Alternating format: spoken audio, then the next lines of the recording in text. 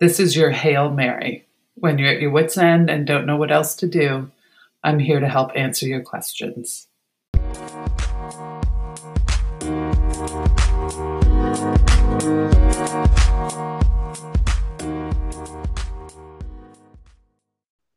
Hey, Lindsay, who's looking for a Hail Mary today? Dear Mary, my kids are eating everything in sight. My God, I don't know where they are putting all of it. I've never gone through so much food in my life. I think I have enough for the week, and the little scavengers are eating a day's worth of food in a minute. It wouldn't be so bad if I could run to the store, but those days are gone. I don't want to starve them or give them an eating complex, but there's got to be a middle ground. Help, eating me out of house and home. Dear Eating, I certainly feel you. I had what I thought was 2 nights of dinners eaten before the second night, and what I thought was my lunch turned out to be my son's breakfast. I had to sit down and have a come to the table discussion myself. I now include my kids in meal planning and shopping lists.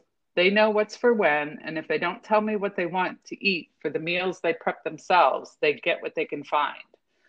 Don't get me wrong, there's always plenty of food in the house, but they might have been eating a little more PB&Js than they had hoped. I also meal prep on the weekends so that the kids can reheat as they wish. Now, I have teenagers and insist on self-preservation and independence, so this won't work the same for all ages.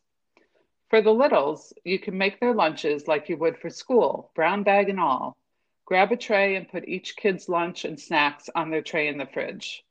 Tell them that's what they get for the day once they've had breakfast until school time is over. If you're concerned about them eating too much sugar, save it for treats or don't bring it home. You have a choice and control over that. From a bigger picture, it's a great opportunity to teach kids about only eating when they are hungry and not because they are bored. We all have a lot of time to fill that we don't normally have. It's an easy habit to fall into to eat our way through it. Teaching all of us to listen to our body's hunger cues is a huge positive and a lifelong asset. I know it's hard, but no one will starve, even if they are eating cheese and crackers for their meals. Shop once and let everyone be creative in figuring it out. Just make sure your favorite ice cream is hidden inside a spinach package at the very back of the freezer. A woman's got to do what a woman's got to do. Hoping this was a Hail Mary for you.